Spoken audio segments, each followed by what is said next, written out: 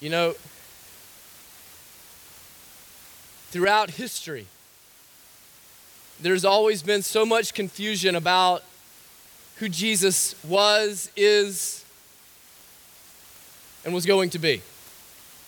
The Jews, they thought before Jesus came that Jesus was going to be the king that was going to come in the line of David, in the way of David, born into the royal family to sit upon the throne of David, in the castle of David, and sit there forever. And that made a lot of sense. It's what it looked like would happen. Of course, we know that Jesus was born in a stable and didn't look much like a king when he came. In the day that Jesus was to be born, they were expecting that it would be a political revolutionary, born in the line of David, of course, but a political revolutionary nonetheless, someone that would come up and would overthrow the Roman oppression and reestablish Israel as the preeminent superpower, political superpower of the day. And even as Jesus ascended in his popularity, you can remember throughout the Gospels, they kept waiting for Jesus to become and to become the king and to be this great military leader or political leader, and he never was those things. Since the time of Jesus, there have been crusades done in his name, military crusades done in his name. Empires and kingdoms and nations have come and gone that were all believed to be established in Jesus' name and accomplished in Jesus' name and done in Jesus' name. But they came and went, and so we know that none of those things were done in Jesus' name or because of Jesus. The complicated and confusing thing about Jesus was that when Jesus came, not simply establishing a political entity, a political empire, but that Jesus came establishing a church in the midst of Rome. A multi-ethnic, diverse church, international church right in the middle of Rome. And so that's confusing. And that's difficult. Even now, for us, in the 21st century, it's confusing and it's difficult for us because we're left in this already not yet tension for us, because what we've come to realize is that we are, as the people of God, as the children of Christ, we are now citizens of heaven, but residents of earth. We're citizens of heaven, but residents of 21st century America. And what we have as we read our Bibles, and perhaps increasingly so, is we find those things in conflict, don't we? We find those things in conflict.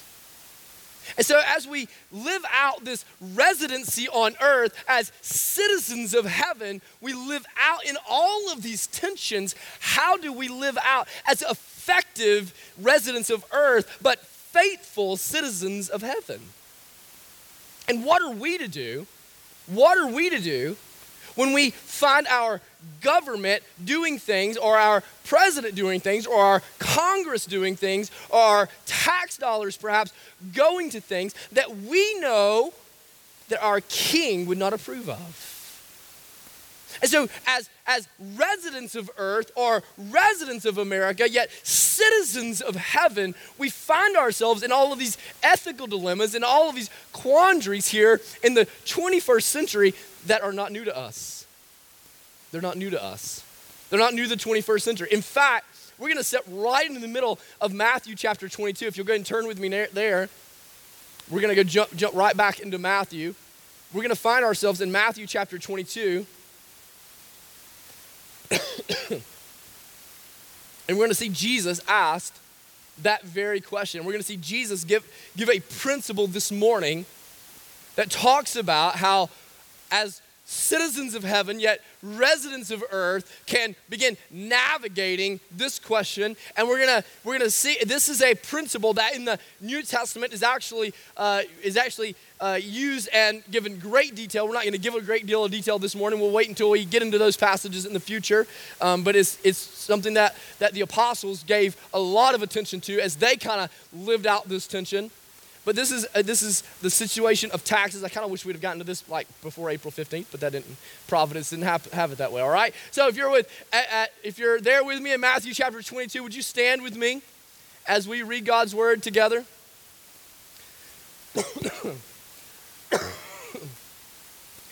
Matthew chapter 22. By the way, if you would pray with us, John this morning is at home and he is very, very ill. He has a stomach virus this morning. And as you know, today is the dodgeball tournament, which is one of his biggest events of the year. So he came down. We're still having the dodgeball tournament. So if you guys are a part of that, that thing's gonna carry on. We're gonna tag in. That's why we have a team of elders here and a great leadership team, youth ministry, all that. But if you guys would pray for John, he's discouraged and at home, but he is there. All right, Matthew chapter 22. We're gonna begin in verse 15 together. God's inerrant and all-sufficient word says, "Then the Pharisees went and plotted how to entangle him in his words. And they sent their disciples to him along with the Herodians, saying, 'Teacher, we know that you are true and teach the way of God truthfully. And you do not care about anyone's opinion, for you are not swayed by appearances. Tell us then what you think. Is it lawful to pay taxes to Caesar or not?' But Jesus, aware of their malice, said, 'Why put me to the test, you hypocrites? Show me the coin for the tax.' And they brought him a denarius. And Jesus said to them, 'Whose likeness and inscription is this?' They said, 'Caesar's.' And then he said to them, 'Therefore render to Caesar the things that are Caesar's, and to God the things that are God's.' When they heard it, they marveled. And they left him and went away." May God bless the reading and the preaching of his word this morning. You may be seated. Now, remember where we are in Matthew chapter 22. In Matthew 22, we are on Tuesday of Passion Week. That means that we are literally the Tuesday before Jesus is going to be executed on Friday. Now, if you're thinking like me, now I don't know why my brain works this week. If I'm Jesus, I'm looking back at them and I'm thinking, I'm gonna die in a few days. I don't really want to talk about taxes right now, right? But you know the saying, right? There's two things that are certain, death and taxes. We see that lived out in Jesus' ministry right here. He's gonna have to deal with two things this week, death and taxes, right? And so this is the Tuesday before he's gonna die on Friday. And we've had conflict at this point in Jesus' ministry. Jesus has come in on Sunday to the cries of the crowd, "Hosanna, Hosanna, Hosanna." But like an earthquake that has swept across Judea, his fame is not all good, not all positive.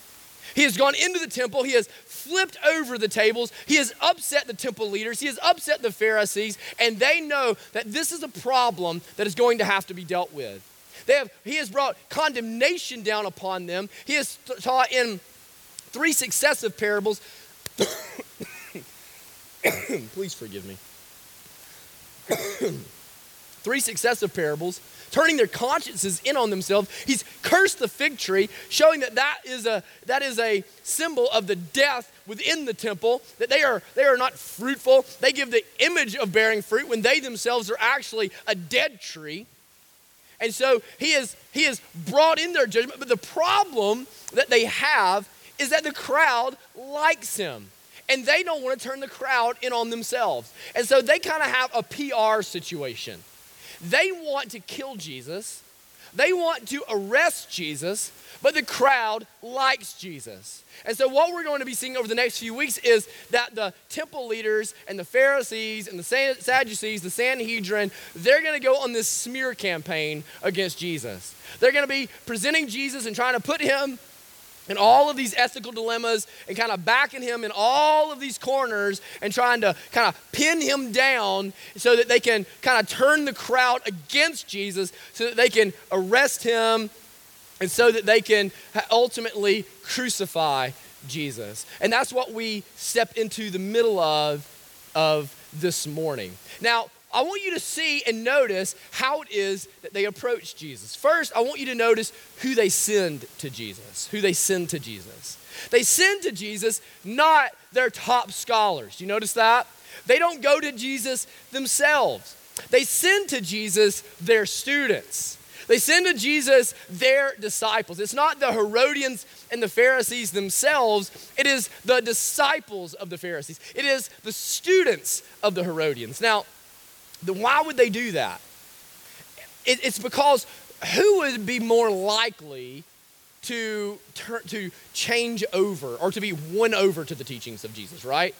It would be the students. They change their minds all the time, right? Like if you ever sit down with a college student, they're going back and forth, right? You sit down with a teenager, like one day they think this and one day they think that, right? Like they're easy to change of their opinion. That whole being blown to and fro by the wind. And so they send their students to Jesus because Jesus by this time is pretty clear where the Pharisees stand on the whole opinion of Jesus, right? It's pretty clear where the Herodians stand on Jesus. But their students, perhaps they genuinely could be won over to his position.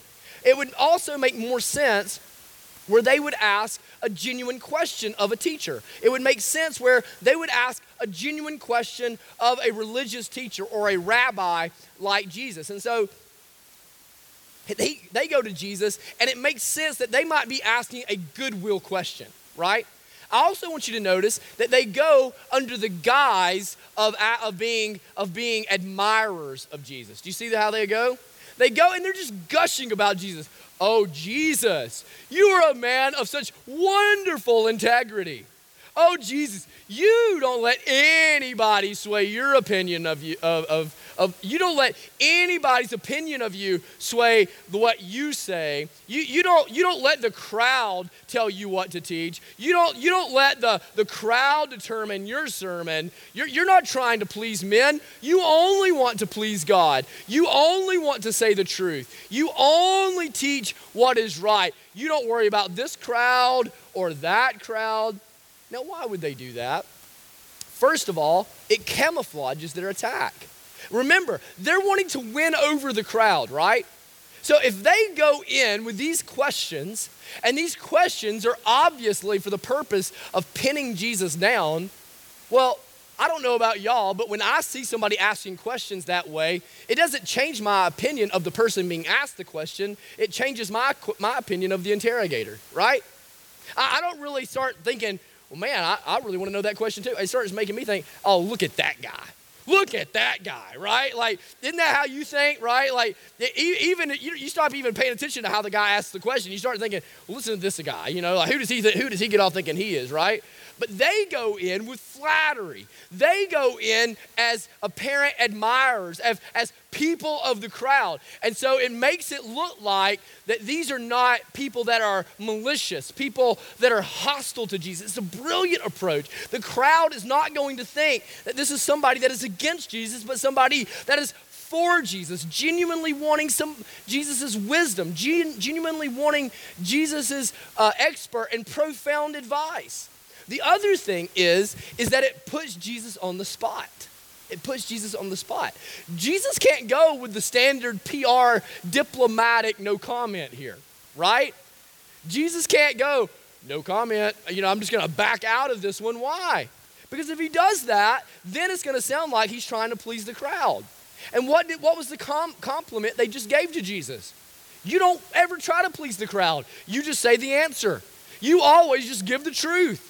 You always just say what the answer is, and you don't care about man's opinion. You don't worry about PR answers. You don't ever worry about being diplomatic or tactful. You just say the truth. You just say what needs to be said. And so they're creating a pressure point, a bottleneck that is under the guise of being a compliment that puts Jesus on the spot and makes him answer it. It's a brilliant and bold tactical move by sending the students in there under the guise of being admirers of Jesus. Now, I want you to realize that this is a perfectly crafted question in a perfectly crafted room. It's a perfectly crafted question in a perfectly crafted room. Let's look at the question first. He comes in and they ask, is it lawful? Is it lawful for us to pay the poll tax. This is a poll tax that was owed to Caesar. This is different than the tax we looked at in Matthew 17, which was the temple tax. This is the poll tax that is paid to Caesar. Now, the law that they're talking about is not the law of Rome, obviously. It is not unlawful to pay to the Roman law to pay the Roman tax. This is talking about the law of Moses. This is talking about God's law. Does it break God's law for us to pay Caesar's tax? So why would it be unlawful? Why would it be unlawful? Why would it break God's law to pay Caesar his tax? That's the question. You see, on the denarius that you paid, there was an inscription on both. There was a picture of Caesar on one side and an inscription on both sides. Underneath Tiberius's picture, there was an inscription that said, "Son of the Divine," Son of God. And on the back, it said, High Priest. So the way the Jews interpreted this was that because the picture was on the front, it was in violation of the second commandment that you should have no idols, because he considered himself the divine, and because it had the description Son of the Divine and High Priest on the front and the back, it was in violation of the first commandment that you should have no gods before me. So they saw that coin as being in violation of both the first and the second commandments, that you should have no gods before me and you should have no images of other gods. So the question was, is paying this tax idol worship, pagan worship? Now you have to understand, they loathed their Roman oppression. They loathed the fact that they had to pay their own oppressors, that they believed that they were superior, because the Romans, these were Gentiles. These were Gentiles. These were uncircumcised Gentiles, pagan worshipers that they believed they were superior to, better than. And here they were, paying taxes to them. As a matter of fact, in just a few years prior to this, there was a zealot named Judas who had led an insurrection. And guess what? Where Judas was from? He was from Galilee. He was a Galilean. And he had led an insurrection against Rome, an uprising. Over what issue? Over the poll tax, because he believed the poll tax was a violation of the first and the second commandment. And so he had tried to lead an uprising against Rome, which Rome had crashed down on. So here's why this is such a brilliant question. If Jesus says you should pay the tax, if Jesus says that you should pay the tax, that you should go to Rome and you should pay the tax as Rome demands, then they're going to go to all of Israel and they're going to say that Jesus does not take the law of God seriously and that Jesus does not love the people of God. And so they're going to spread this among all of Israel, all of Judea, all of Galilee. They're going to go to his fellow men, all of them. They're going to say, this rabbi does not love the law of God. This is a raging liberal. If he says that you shouldn't pay the tax, that you should uphold the first and the second commandment, then they're going to go to Rome and they're going to say, this is yet another zealot. This is another Galilean trying to lead an insurrection, and they're going to have Rome prosecute him to the full extent of the law. They've got him pinned. They've got him pinned. They've got him perfectly set up for an arrest. Perfectly set up. They can either arrest him under Jewish law, which Rome, unless it was a Roman issue, was happy to allow them to do, or if he goes against Roman law, they had him perfectly set up for a Roman arrest and certainly an execution if he led an insurrection. But not only was it a perfectly crafted question, it was a perfectly crafted room. There's two groups of people, it says. The Pharisees and the Herodians. Now, you're pretty familiar with the Pharisees probably by now, but you probably never heard of the Herodians a whole lot. The Herodians are a group of people that are very loyal to King Herod. Very loyal to King Herod. They were all about having the reign of King Herod be as influential and as powerful as it could be. Now, what Rome would do is they would allow people to self-govern themselves so long as they paid their taxes and they didn't revolt against Rome. And so as long as Herod could rule over the Roman people and ensure that they paid their taxes on time and would not revolt against Rome, then the Romans were happy to let Herod reign over his people as much as he would let. You can remember, or you can think to the crucifixion scene when Pilate and Herod have their going back and forth. You had the Roman governor with King Herod, right? And so you had the Herodians, and they're wanting the tax paid. They're not wanting another revolt, right?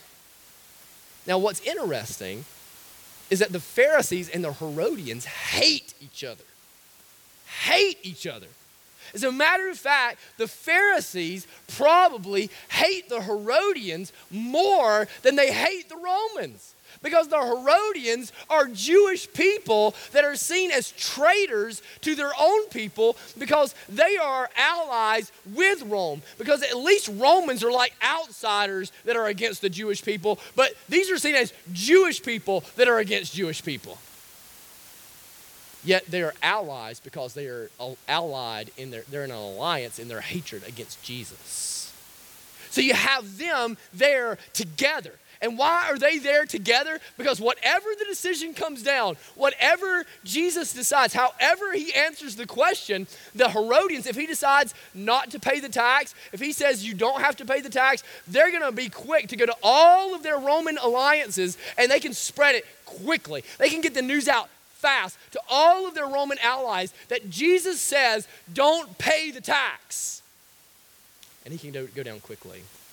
If he says do pay the tax, then you have the Pharisees there, and they can go and they can spread it to all of their Jewish friends, and it can spread like wildfire quickly. It's a perfectly crafted question in a perfectly crafted room. And you would think, and they think that Jesus is pinned down. They think that they have Jesus exactly where they want him, man. You can imagine the hours and the brainstorming and the thinking, the brightest and the best, the Einsteins of their day. Teams have come together in a council of brilliant minds to craft this room and to craft this question. And Jesus doesn't stammer. And Jesus doesn't stutter. And Jesus doesn't wonder. And Jesus doesn't tremble. And Jesus doesn't get nervous. And his eyes don't get wide. And Jesus doesn't get nervous. Like a surgeon with a scalpel, he cuts the mask off of this hypocritical monster with precision. And he says, "You hypocrite! You hypocrites! Why do you ask me? Why do you test me again? Why do you test me again? Bring me a coin. Bring me a denarius." And they quickly provide one. Now, we think in our minds that Jesus gets this coin and it's just a cool object lesson, right? Why do we do object lessons? Because Jesus asked for the coin. Now, that's probably, we should do object lessons. Object lessons are fine. But why do we do object lessons? Because Jesus asked for the coin. But that coin is far more than an object lesson. That coin is going to serve as the strongest rebuke possible.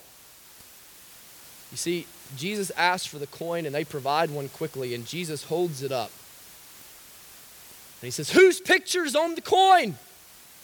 Whose picture's on the coin?" And they say, "We know whose picture's on the coin. That's the issue."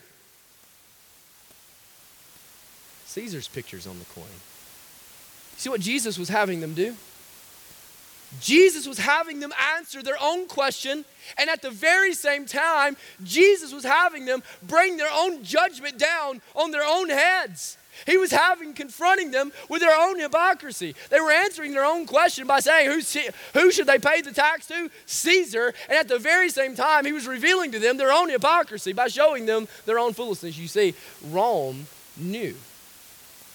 Rome knew that it was hard and that it was an ethical issue and a religious issue for the Jewish people to have these coins, and that they thought that them to be idols. And so you know what Rome allowed the Jews to do?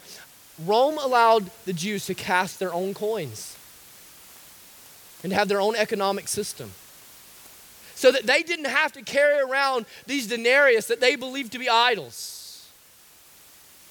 And Jesus didn't have one, did he? Jesus didn't have one. But who did? All of the accusers did. The accusers had one. The accusers had the coins in their pocket. The accusers had the idols in their pockets. Here's what Jesus was saying. You say you hate Rome. You bring judgment down upon Rome. You condemn the sins of Rome. You loathe the oppression of Rome. Oh, but you love Rome. Look at the coins in your pocket. You are invested in Rome. You are invested in the economy of Rome. You love the roads of Rome. You love the justice of Rome. You want me arrested in Rome. You want me tried in Rome. You want the police of Rome. You want me to be executed in Rome. You enjoy the affluence of Rome. You enjoy the luxuries of Rome. You enjoy all that Rome has. In fact, you hypocrites, you look a lot more like Romans than you do like worshipers. Who's in your pocket? You see, you have Caesar in your pocket, but you don't have God in your heart. You have Caesar in your pocket, but you have no passion for the Lord. You have Caesar in your pocket, but you have no eyes to see the truth. You hypocrites! Can you not see? Can you not see? You enjoy all of Rome while you decry Rome. You want the affluence of Rome. You want the roads of Rome. You want the justice of Rome. You want the protection of Rome. But then when it comes to pay the taxes of Rome, you want to hide behind your self-righteous, religious hypocrisy. Give to Caesar what is Caesar's. Give to Caesar what is Caesar's. You see, brothers and sisters, this is the kind of hypocrisy that Jesus hates. And this is the kind of hypocrisy that will render the church of Jesus Christ powerless in the 21st century. And if I'm honest with you, this is the kind of hypocrisy I find insidious in my own life. This is the kind of hypocrisy I find creeping into my own heart and into my own family and into my own church. This is the kind of hypocrisy I find in my spare time. This is the kind of hypocrisy I find creeping into my entertainment and creeping into my calendar and creeping into my budget. This is the kind of hypocrisy I find encroaching into my worship. This is the kind of hypocrisy I find creeping in to my self-righteous judgment of my culture, and yet the way that I justify all of the ways and all of the things and all the sins that I enjoy in my own heart and in my own life. I wrote it out like this. We live in Rome and we decry the sins of Rome, but the truth is that we love Rome. We measure our lives by the same status symbols of other Romans. We entertain ourselves with the same debauchery as the rest of Rome. We spend our money just like all of Rome. We even celebrate our Christian holidays like Romans. And if we're honest, our children are more Roman than they are Christian. In our homes, it is not uncomfortable for us to talk about math or science or batting averages or to memorize the Pledge of Allegiance, but it is uncomfortable to talk about faith, Jesus Christ, church attendance, or to memorize a single Bible verse. We are raising Romans.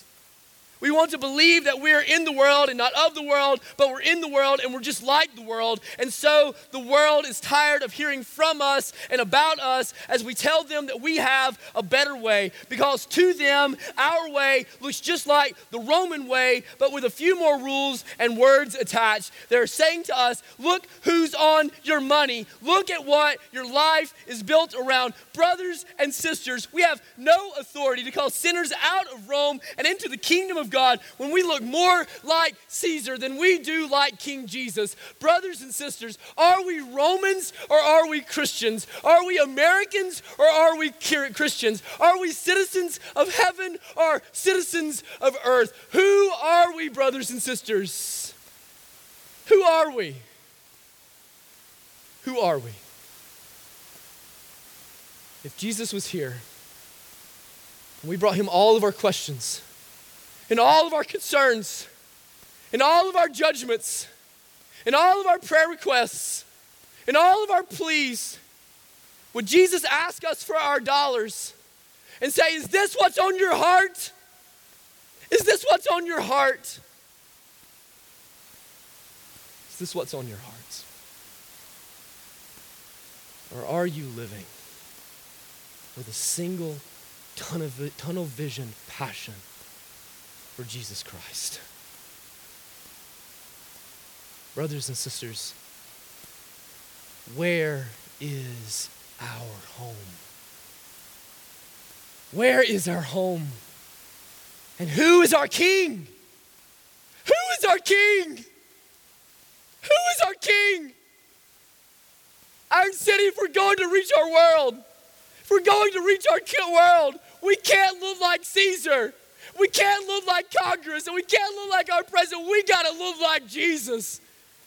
We got to look like Jesus. We got to look like Jesus. And I'm here to tell you that I am the chief of all sinners. I am the chief of all sinners. And it's out of this that Jesus gives us this profound and powerful principle. This profound and powerful principle that the New Testament apostles took and they applied in ways that were self-sacrificing and self-denying and God glorifying and temporarily painful and eternally prospering.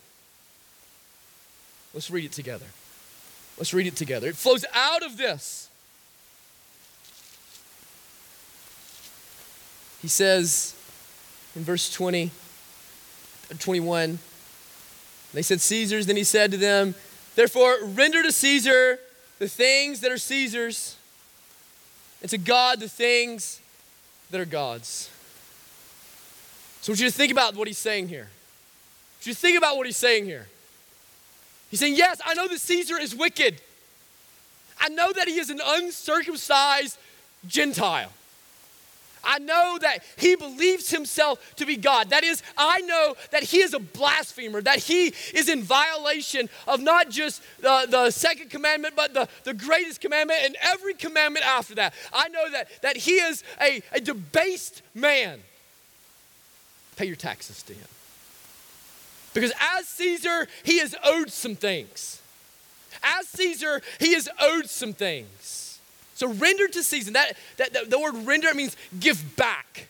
Give back. So give back to Caesar. He has provided these coins. These are his coins. So give back to Caesar what is his. He has owed some things. As Caesar, give back to him what is his.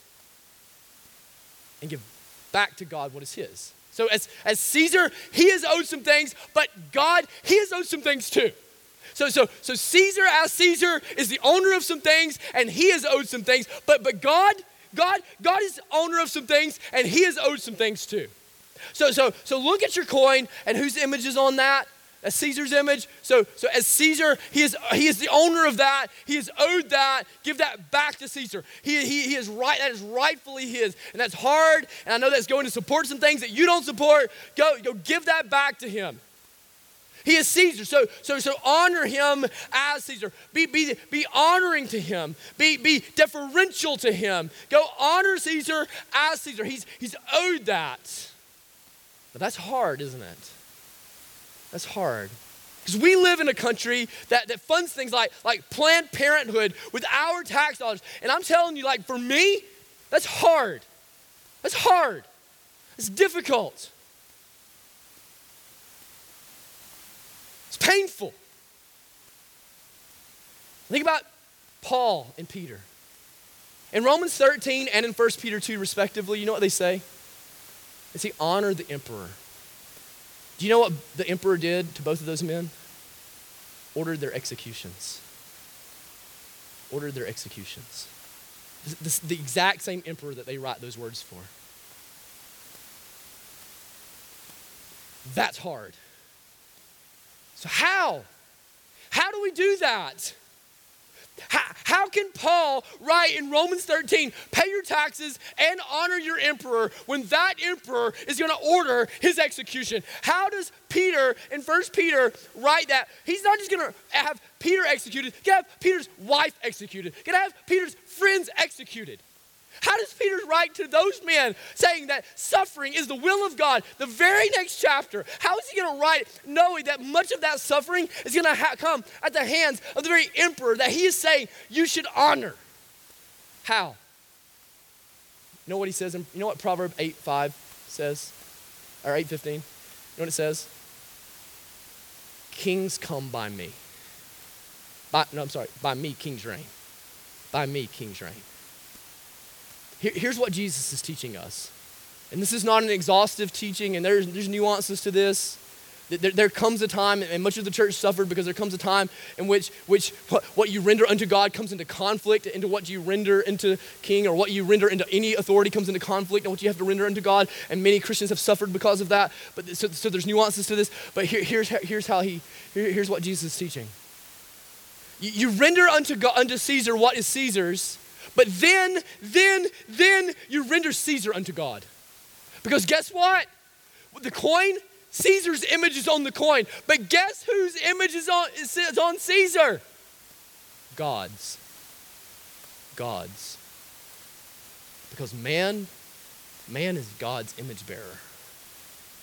Man is God's image bearer. So Caesar may own the coin, but God owns Caesar. So render the coin to Caesar, but then render Caesar to God. So here's how I play this out. Let's put this in the real world. I pay my taxes to a Congress I don't trust, and to a president I don't trust, to a government I don't trust, and then I entrust all of that to the Lord. I honor a supervisor that may have a character that is questionable. And I do what he says, the way that he says, so much as it doesn't encroach upon my own integrity and my own ethics and my own character. And I do that not because it's easy and not because it's fun, but because I trust God and God's reputation is at stake in me.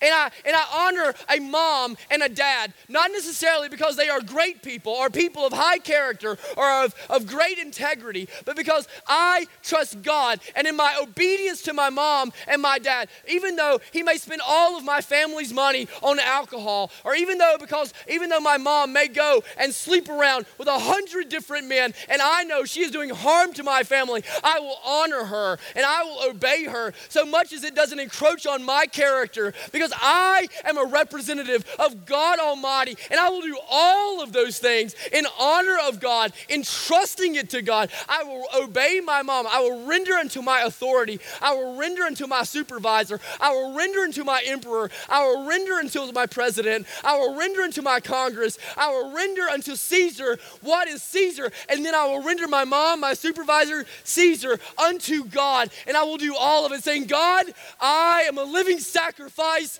unto you. May you be glorified in me, church. This isn't about taxes. This isn't about subordination. This is about worship. This is about worship. This isn't about what's easy. This is about worship. This is about denial and faith and hope and trust and confidence in God. In your life, it's going to be required of you to submit to all kinds of authorities that you don't trust because they're sinners. You're going to have to trust teachers. You're going to have to submit to teachers and coaches, pastors. You're going to have to submit to supervisors, to presidents of all different kinds. You're going to have to submit to congresses of all different kinds. You're going to have to submit to kings if you live in different lands or parliaments. You're going to have to submit to this kind of employer or that kind of employer. You're going to have to submit to all kinds of authorities of all different kinds. But ultimately, the question comes down to, will you submit to God? Will you honor God? You see, submission to another sinner requires radical faith. Radical faith. Wife coming into new marriage, radical faith. Radical denial. Young kids, teenagers, sinful parents, man, you know their flaws better than they do. Radical faith. Radical faith. Radical submission. Radical trust in the Lord. And so I come back and I ask you, where's your home? Where's your home? And where's your trust? Where's your treasure? Where's your treasure? If your home is not here and your treasure's over there, you can deny yourself now and you can have your treasure there. So render unto God all of your treasures here. Render to God all of your submission now. Render unto Caesar now and have your treasure there forever. Place your hope in God now. Place your hope in God forever. Place your submission in subordination, into supervisors, into authorities. Honor Caesar now and bring God glory forever. Trust in God. Let's pray together.